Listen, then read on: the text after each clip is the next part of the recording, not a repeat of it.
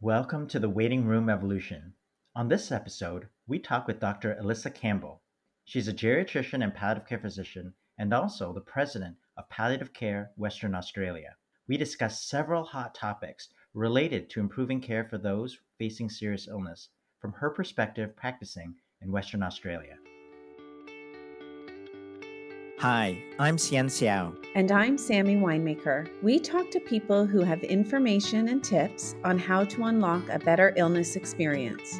The Waiting Room Revolution starts right now. Elissa, welcome to the podcast. Thank you. Yeah, welcome. Good to meet you. We're very excited Thanks. to have different perspectives, especially from Western Australia, Perth. Maybe we can start with why you got into geriatrics and focused a little bit on palliative care. Yeah, so when I was, a final year medical student, I did a term of palliative care. It was a 1-week term where I was based in an inpatient palliative care unit, a hospice called Cottage Hospice that sadly is no longer there. But I was really, touched by how palliative care seemed to really aim to improve quality of life and create a good death for people. And I just thought, what a lovely specialty to be able to do that.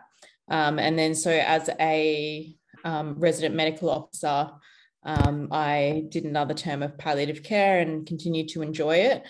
I also really enjoyed doing geriatric medicine. I think similarly to palliative care, it's a very holistic specialty. The focus is very much on quality of life, doing common sense decision making, along with patients and their families that aligns with their values, and treating a person as a whole, and as a whole as part of a family and a community, rather than just treating one organ or one disease.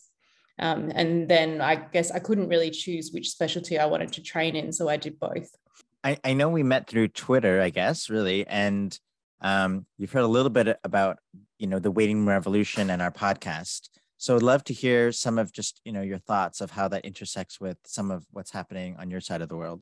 I really like the approach, particularly in the first season, I guess, of from the perspective of the person experiencing, a life-limiting illness with palliative care needs and their families and how to approach that. I think we're seeing that's a really big gap here, and I chair a not-for-profit peak body, Palliative Care WA, which is our peak body here in Western Australia, and very fortunate to work with organisations like Carers WA, which is a peak body for carers, and Health Consumers Council in trying to improve a palliative care approach from the perspective of the person who's receiving palliative care and their carers, rather than from the medical perspective, which is obviously what I'm used to and what the healthcare system is often geared towards, the healthcare workers rather than the people receiving healthcare. Mm-hmm. So I think that that's really important. And we try with all our work with Palliative Care WA to have the voice of lived experience, whether that's in our sort of public events or in written documents or meetings with ministers and policymakers. It's interesting because, in my training, we always felt that certain countries were doing it better than us. The UK, Spain, and Australia. Australia has this reputation for doing, in quotations, better palliative care. Is it well integrated into care from the time of diagnosis of a progressive illness, threaded through the journey in a way that the patients and families don't even know they're getting it from every doctor and every nurse without ever being labeled? Unfortunately, in short, no. And not as much as we'd like it to be. And I know there was that Economist report a few years back that put Australia as number 2 for palliative care, second to the UK. And WA, or Western Australia, the state that I'm in, has been seen as an exemplar in some areas, such as community palliative care, where we have an organisation called Silver Chain that provides community palliative care to the entire metropolitan region, which is about 80% of the population of Western Australia does live in Perth, our capital city, despite being a vast state geographically. But unfortunately, I think that we are missing the boat when it comes to early implementation of palliative care. And I think that although we've had huge investment in palliative care in the last few years, when we've had voluntary assisted dying introduced in our state, we had big increases in palliative care funding to go along with that. But I do think that as demand for palliative care has grown, the palliative care services are more and more stretched, and therefore the focus tends to be on the end of life and very much the last days, weeks, or sometimes months, rather than implementation from the time of diagnosis, which is what ideally we'd like to see, and I guess where we see the greatest benefits. Mm-hmm, mm-hmm. And when you say palliative care, and there are certain areas that are exemplar areas, does most of the palliative care still fall on the shoulders of palliative care specialty teams? I think that's changing. So Palliative Care Australia, which is our national peak body, which I think you had Mira Agar, the president, on the podcast earlier in the year. So Palliative Care Australia has recently released standards for palliative care from non-specialist services. So I think it's called, I should know this, palliative care from health and aged care services. But essentially, they're standards for any health service that isn't a specialist palliative care service.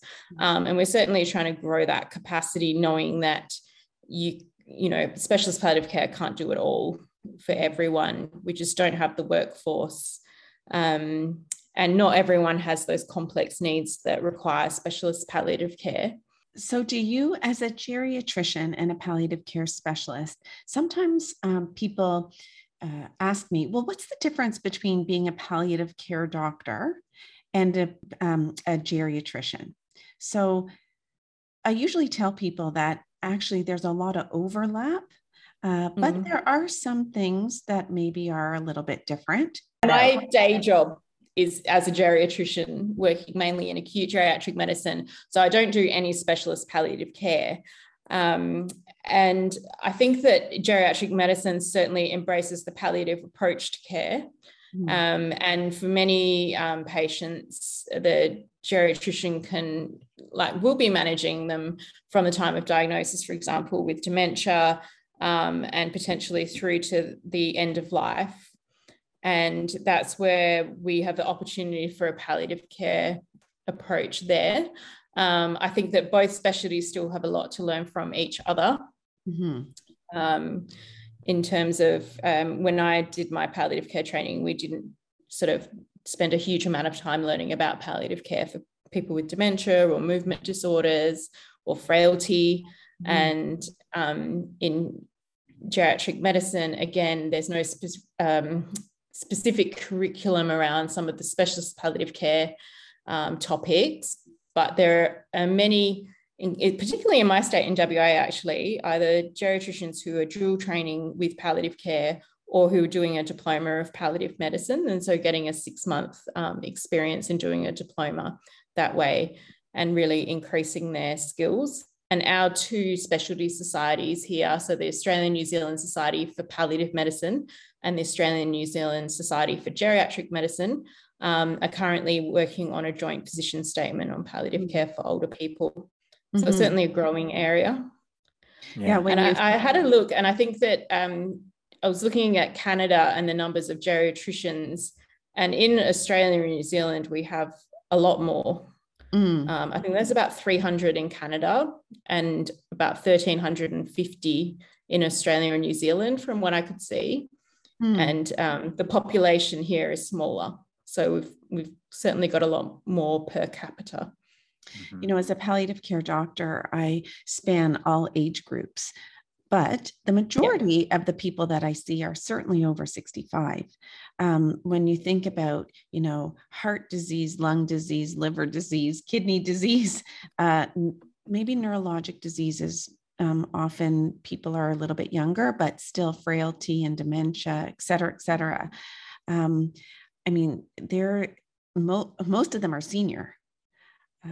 So it makes a lot of sense that the two specialties would come up with some position statement, because every single solitary elderly person is going to die. I hope our listeners aren't shocked by that, but 100% of them will pass away, and most won't pass away from a sudden death. They'll pass away from something or a combination of things that were progressive and life-limiting from the time they got the diagnosis. Yeah. And most people are older when they die, which is a wonderful thing. It's a success of modern medicine. I wanted to ask you, Elissa, specifically about the gaps you see in providing palliative care to dementia patients and families. And is this gap mostly in nursing homes, or I know they're sometimes called aged care homes or long-term care homes? I think it's across the entire span of disease for people with dementia, from the time of diagnosis through to bereavement. And the traditional palliative care models that we have, which are based on, I guess, the traditional trajectories of people dying from cancer, which kind of have more intensive care right at the end of life, they're not suited towards people with dementia. And I think that there's an opportunity from the time of diagnosis with advanced care planning, really helping people to live well, and we don't need that same intensive sort of palliative care model that we traditionally have. But I think there's opportunities throughout the disease trajectory, such as, when somebody loses their ability to drive, for example, or gives up their driving, when they may need to start having assistance in the home with, carers coming in to assist with things like shopping or cleaning. And then, yes, near the end of life, they may transition into residential care, as we call it here, residential aged care facilities. And that's another prompt. And I just think that the traditional model of palliative care that we have, that everyone is used to, that came out of the modern hospice movement, focusing on people with cancer, doesn't suit people with dementia. Yeah. And so that's what I'm really interested in, seeing models from elsewhere around the world that I can potentially bring back to Australia. And I think that public health palliative care probably is going to have a big input in that, because the health system can't do it all. And it's probably not appropriate for the health system to do it all. I mean, people are in the community and probably want that support from members of the community outside of healthcare. You're right. I mean, with other illness models, intensity of medical care increases, and it's like a sprint until the end. And so lots of services, people bouncing in and out of ERs and hospital, and, all of a sudden intense caregiver needs.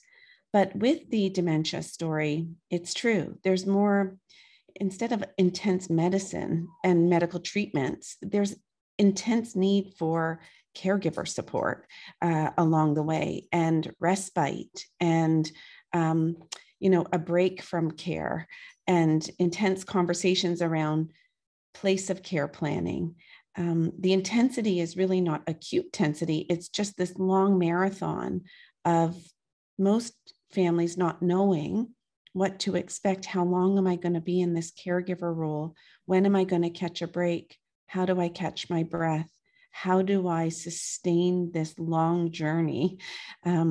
It's a very different feel, like you say, than the ramping up intensity of someone with stage 4 cancer who's become advanced. And so, yeah, I'm really looking forward to all your investigative work so that you can enlighten us how we can do this better. So many people have dementia. And I think, yeah, unfortunately, we do sort of see that ramping up of medical treatments at the end of life as well. And there's certainly local research from WA even, and recently published, I think, a systematic review out of the UK showing that as well, that people with dementia in the last year of life, they're really using a lot more health services. And the problem is, we don't know whether that's aligned with their values or their wishes for the most part, because we're generally not doing adequate advanced care planning. We're not necessarily doing the supported decision-making and having the discussions with people with dementia. There's just an assumption that they'll get put in an ambulance, come to hospital, have their aspiration pneumonia treated, which may well be very appropriate, but the discussion should have been had with the person about what their wishes would be in that scenario. Yeah, so many people, the intensity of medical care increases because everything is considered acute and sudden and not planned for, and people are reactive, and everything feels like a crisis because, like you said, there wasn't this nice, calm discussion about how this illness is going to unfold, what are the likely hurdles that are going to come your way as a patient, a family, or a care setting, anticipating that that's going to happen. It's not if it happens, it's going to happen. Swallowing is going to become more challenging. What are we going to do at that point? What are the goals of care? What are your wishes? And there's so many things we can do to turn the intensity around just by information sharing and helping people be more woke about what is normal here, right? Yeah, I think there's a big education gap there. And I think, I'm sure it's the same in Canada. It seems to be a worldwide issue in healthcare at the moment, that healthcare is just really under the pump, and there's a massive shortage of healthcare workers. And, we see in the acute hospitals, the focus is very much on discharging patients so that we can get the next one in, who out of the emergency department. And that doesn't allow a lot of opportunity for those discussions about what's going to happen next time. It's really about just getting you better, getting you out, getting you home, and not having the opportunity for those discussions. So yeah, it's really, I know you also have a blog website called Paliverse. So I don't know, tell us a little bit about what that's about and why you created it.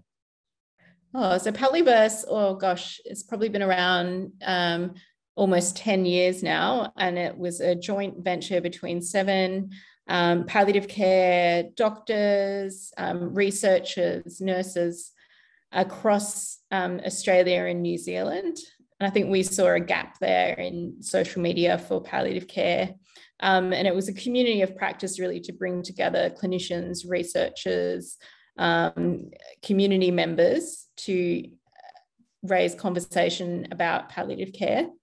And it's gotten a bit quieter in recent years, as I think that other social media platforms have really, become more popular, and other people have taken up the job of promoting palliative care. But the core group of Paliverse founders, I still keep in touch with them. They're all extremely active still in their areas of research and clinical practice, and leading national committees and all of that sort of thing. But yeah, it was great. We used to do a monthly tweet chat, #Palans, where we talked about different palliative care topics. We live tweeted quite a few conferences back in the day, just to really, I guess, grow the social media presence of palliative care, particularly in Australia and New Zealand. And certainly I would say, compared to geriatric medicine, it has a much, much bigger social media profile, which is great for palliative care.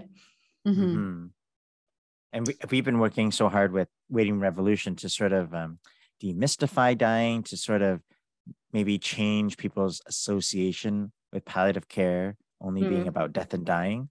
And I guess it sounds like a lot of the things you're talking about, it's about living well for the whole journey. So I don't know, do you have any advice or experiences do you feel like you've been able to shift that conversation? Or maybe in Australia, there have been other external factors that have supported that. But is palliative care still really thought of as something that's used at the end of life? I think it still is. It's certainly improved in the, I guess, 10 years since I started my advanced training in palliative medicine. But there's still a long way to go. I definitely encounter colleagues a lot, not so much within geriatric medicine, but definitely within the hospitals, that when I say palliative care, they think of that as synonymous with dying the last few days of life. And I'm constantly, having to say, no, this is an approach that's relevant from the time of diagnosis with life-limiting illness, and explaining that when I'm talking about palliative care, I'm not talking about just the last few days, although that's very important. I'm talking about a longer course of care. And I think in the community as well, we're still seeing growing awareness of palliative care, but there still, again, is a misconception amongst a lot of people that it just means dying. Other people will say, oh yeah, my mum was put into palliative care, meaning that, they went to hospice or they were imminently dying. But I think with groups like Palliative Care WA, we're doing a huge amount of work to change the community perception of palliative care, and healthcare workers are part of the community. So the more we can get that message out there, the more healthcare workers will pick up on it as well. And it's really fantastic when you have patients or patients' families who are, going to their health providers and requesting palliative care, because they're more switched on about it than their healthcare providers are sometimes. Our journey, CN and my journey, is from the vantage point of end-of-life care, because that's, as much as we have espoused more upstream approach to palliative care, we're all really working at end of life. So philosophically, we try to sell it upstream, but when it comes to our practices in research and in clinical practice, it's really a lot about end of life care. And all of us, including you, Elissa, and the people in Australia, sound like we're trying to move that dial more and more upstream and sell it as an earlier approach to care that would benefit people with progressive illness. But we're up against so many, societal norms, right? Like death denying, et cetera, palliative care equaling end of life care. Palliative care is really cancer care. Palliative care is only for older people. Palliative care means you're almost dead, whatever societal norm. Sometimes I wonder, are we going to get anywhere trying to work backwards? Or is there a way we could be working forwards? And think about this journey right from the time of diagnosis, and stop selling palliative care early, but sell something else for a patient and family who get a new diagnosis. Like, half the time I want to sell palliative care and scream at the top of a mountain about how important it is. And the other half of my brain, I say to myself, you know what? We're getting nowhere quickly. We need to start from the start of a diagnosis and have new language, new terminology. That's what we're trying to do with the waiting room revolution. We're trying to position this important way of going through an illness journey with different language, so that we don't get all mired down in the definitions. Do you ever struggle that way? Yeah, I know that there's that ages old debate of should we use another term for palliative care, like supportive care. But I feel like we've put a lot of effort into selling palliative care. And my concern is if we start using different language, then people will just learn to fear that instead. And they'll start to see that as synonymous. Yeah. Sorry, I'm not actually thinking about like renaming palliative care, but just somehow preparing patients and family in a different way from the beginning, without labeling anything. That's what Cian and I are trying to do. We're trying to give them the skills to secretly leach out of the system what they need without having to come out and say, I want palliative care. Or, you know, it's when you tease palliative care apart, you know, there are ways we think that patients and families can access that kind of common sense care that you mentioned without making even their caregivers, their care providers realize that suddenly we've entered into a discussion that looks very much like a discussion I would have with a palliative care doctor. So I think absolutely we need to attack it from both ends, from the time of diagnosis and from the end of life, where, as you say, you do the majority of your work. I think one of the advantages I have as a geriatrician is that I get to see people earlier on in their disease trajectory, because with the palliative care services that I've worked in, you have to wait to be referred a patient. And that is often very close to the end of life. Whereas as a geriatrician, I can start that palliative approach earlier on. And if I'm seeing a patient as a consult, I see patients as consults, for example, who need rehabilitation. Quite often I identify that actually this person has palliative care needs that really should be met by a specialist palliative care service. But no one's made the referral. So I'm able to say, well, don't you think that, you know, this person should be getting referred to the specialist palliative care team alongside their rehabilitation? Or sometimes it's evident that the reason they've had a functional decline is because they're dying, and that rehabilitation is not going to help with that. Actually, what they need is to readdress their goals of care and plan for a good death, rather than trying to rehabilitate.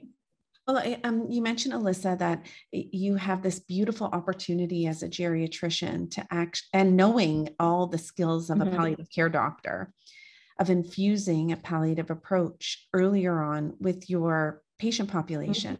And you get to meet people earlier on, and maybe you get to follow them longer than if you were just doing, you know, palliative care. So what does an early palliative approach look like when you're secretly embedding it into the care of your more upstream patients? What does that look like if you had to put words to what you do, knowing that you're doing both geriatrics and palliative care?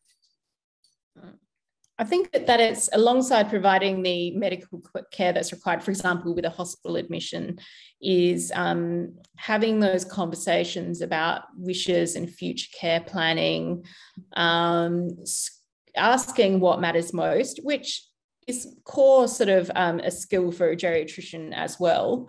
Talking to people about what's important to them and trying to achieve that. But being able to do it, you know, earlier on, perhaps when this older, frail person has a few years left to live, rather than when they have a few weeks or days left to live.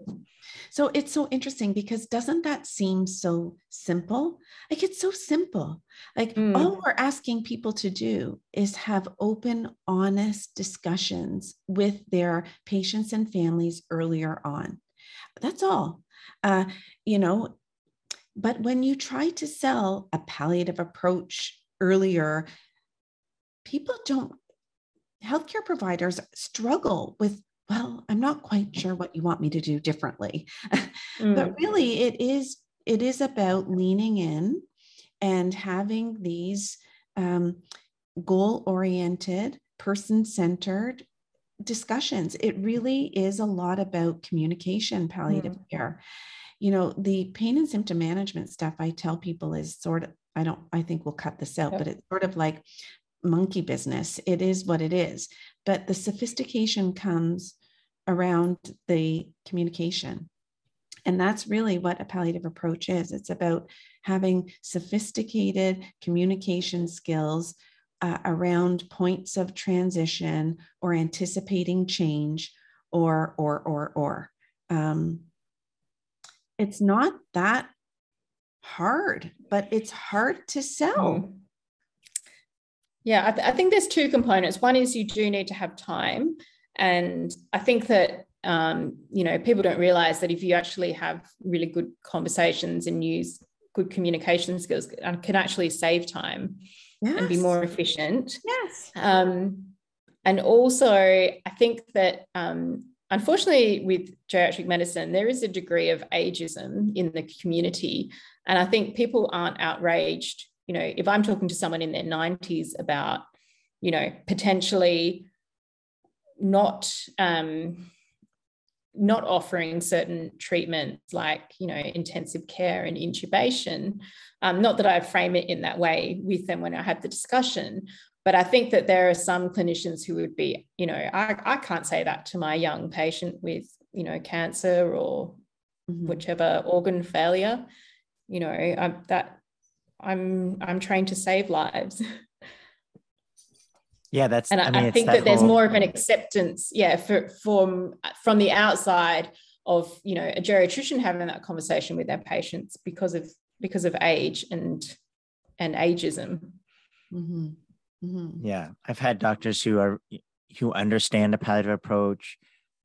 We do research about it, and then yet they still say, but when my patients meet me, they want me to be hopeful. Like they don't want me to be so honest. And yet we talk to patients who are like, we really did. We asked several times to try to understand what to expect. And we kept getting, dead-ended. So it's an interesting, each side is saying they're doing it, but neither side is really hearing it. You talk to patients who are scared of their doctors, of letting them down. Yeah. I don't want to tell my doctor that I want to stop treatment because I'm worried that, I'll be letting them down, or I'm worried they'll tell me off. Yeah, there's a lot of pressure to be a good patient. Yeah, for sure. Sorry, go ahead, Sam. I'm sorry, Sian. Elissa, I'm just curious, in geriatric training, if palliative care is mandatory rotation for all geriatricians. No, it's not. What do you think of that? I think there's a lot of so like I mentioned before, there's a lot of geriatricians, particularly sort of people that are training now or finished their training in the last 5 years or so, who have done a palliative medicine diploma as part of their training in Australia and New Zealand, which is great. I think that it's great to have exposure to it. I'm not sure whether or not we should make it mandatory though, just within the bounds of the 3-year training program. But it is great to have that exposure and also to have good role models and good teachers in that non-specialist palliative care approach. And it is in our curriculum. There's a lot of things in the curriculum, but it is something that you can choose to focus on as well. And I certainly always recommend to our registrars that they undertake some communication skills training. We're very fortunate here in Western Australia that through our Cancer Council WA, we have subsidised communication skills workshops sort of based on the Vital Talk model using actors. And I find them invaluable. And certainly all the trainees that I've had who have done those have also found them really, really helpful. Mm-hmm. You bring up a really good point. I always say, until we have effective role models within each specialty, where registrars or residents can just see a palliative approach happening naturally by the mere fact that I'm doing all these rotations with so many different geriatricians, I see palliative care happening without them knowing they're labeling it or anything. Ideally, that's the end goal, that no one has to do a palliative care rotation with a palliative care specialist like me or you, Elissa, right? That they should, if they're a cardiology registrar or resident or a respirology, that they would just see it happening by watching their staff or faculty doing it, right? But we know so many of them are not seeing that happen in their own specialty.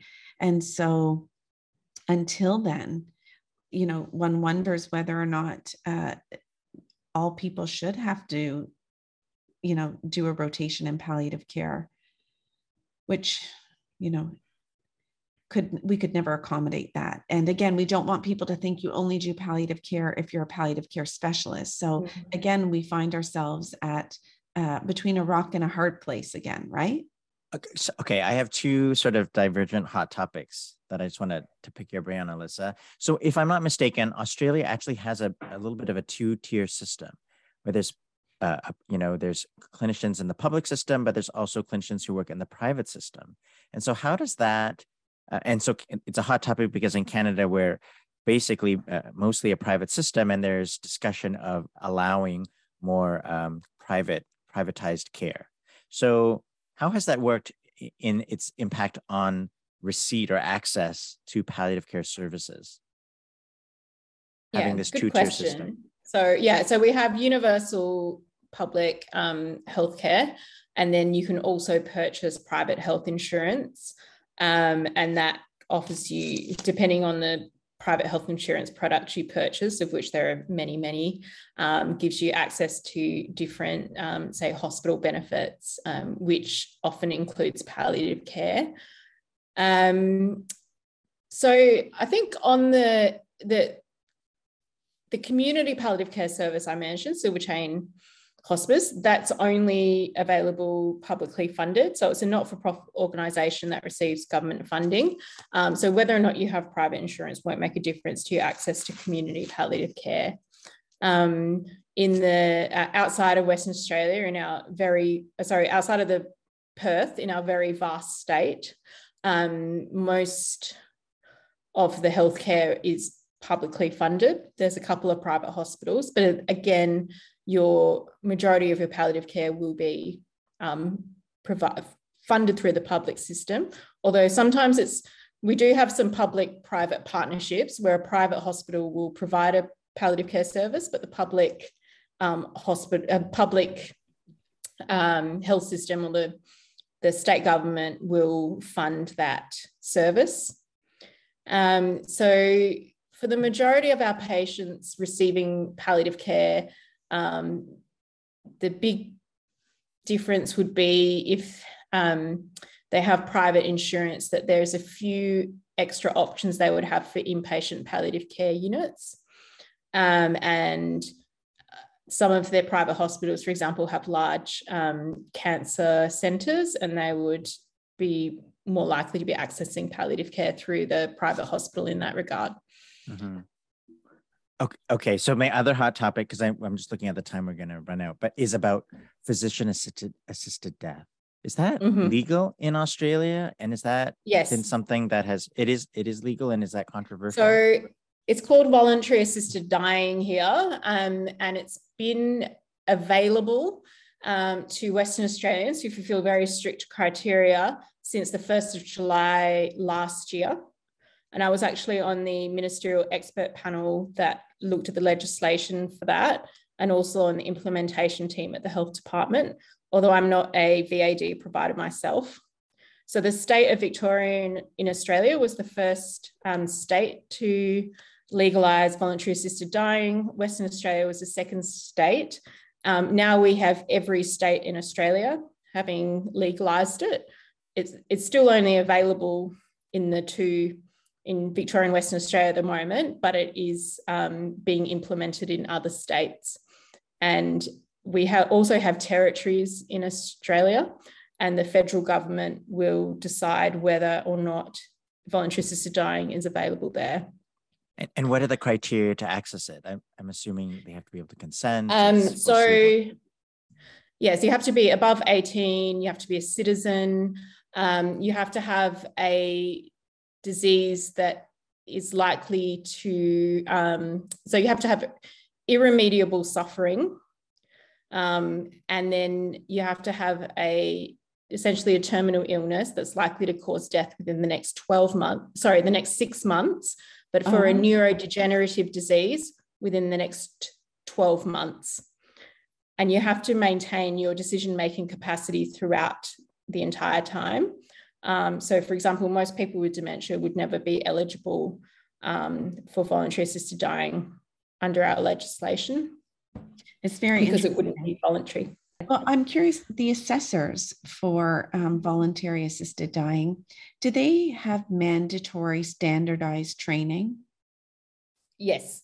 So they don't. Can you believe it? In Canada, they don't. And yeah. So Victoria was the first jurisdiction in the world with voluntary assisted dying to have mandatory training. And then Western Australia has followed suit. And yeah, what I was going to say is when I was a member of the ministerial expert panel for voluntary assisted dying, we did broad consultation amongst the community and stakeholders and different groups. And the question that we'd get at every single consultation and every time I presented to health professionals, community members alike, is what about people with dementia? And to me, I think that's just a reflection that we don't do end-of-life care and palliative care well for people with dementia. Yeah. And there's so much scope to improve advanced care planning, advanced health directives. In Western Australia, I think 6% of people dying from dementia get access to specialist palliative care, as opposed to 50% of people dying from cancer. So there's a big inequity there. And I think that we need to work really hard to improve palliative care and advanced care planning for people with dementia. And that would help prevent some of those, terrible deaths that people have experienced and that people have witnessed their family members experiencing, which is really, why there's such a push or why there's so much curiosity in the community about why voluntary assisted dying isn't available to people with dementia.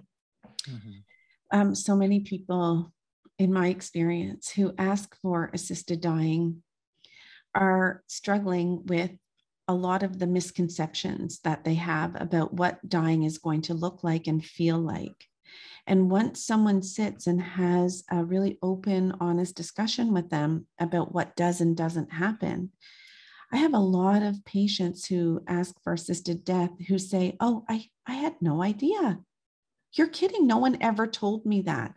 You mean I'm not going to be writhing in pain, choking and suffocating? Really? Because that's why I was asking for assisted dying. I'm terrified of the physical aspect of dying. And so just a heads up to you guys down there, there's a lot of unpacking, as you know, to do around these requests, because often people are asking for MAID here, but what they're really asking for is, can someone help me? I don't understand what's going on. And I feel so desperate. I want to die. I'm so scared. It's scares and fears. Not all the time, but a lot of the time, what we're doing is helping people find their foothold or grounding in an illness where they have felt upside down. Elissa, what are you most excited about for the future, especially new things happening in Australia? So much going on here, like the compassionate communities and public health palliative care is getting a lot of airtime recently here. Yeah, I think it's very connected. It's very important, I think, to communities are the key, I think, are a missing piece, that neglected piece, I think is fair to say, that it's a social, dying is a social event rather than only a medical one. For sure. Exactly. Do you guys have death doulas or end of life doulas in Australia? Yeah, it's a growing sort of thing here. Actually, I think Palliative Care Australia is working on a sort of position statement about it at the moment. Yeah. Another group that would meet people upstream potentially, but I think depending on how they're funded, they do often get to meet people at the end, but another group that could have synergies with geriatricians to be able to help people have these conversations, the time to have the conversations and help people plan out and understand what to expect. I think that's we actually just released a new advanced health directive here last week in Western Australia, which is really good as well. Didn't get to talk about that, but yeah, let's talk. Tell me. No, we have it right now. So what is that about? What is in that advanced health directive? So we had an advanced health directive since about 2009, which is when we first introduced that legislation here. And we released a new one last week. Well, the health department released a new advanced health directive. It's a much better version. It has a values statement. So if people don't necessarily feel they're at the point of making decisions about specific medical treatments that they might consent or refuse consent to, they can have a value statement about what's important to them, and that can help their family and their health providers to guide treatment. And there's also capacity now for an advanced care plan for people who no longer have the full decision-making capacity to make a statutory advanced health directive, but they can still get their wishes down in an advanced care plan. So those are two of the big improvements. And there's some education that's being rolled out by our health department as well for health professionals, and importantly for the community about this, and really trying to get people, I guess, starting their advanced care planning, perhaps when they're well, but certainly at certain triggers, like when they go to their general practitioner and get an over 75s health check. Yeah. Or if they're diagnosed with a new illness or something changes. Yeah. So in the advanced care plan, does that mean is that legally binding in the future, or it's just it's not legally blind? Not legally binding, because the person making it doesn't have the decision-making capacity. But they can be supported, I guess, to make some decisions. And certainly their caregiver, their family caregiver, can assist with that as well.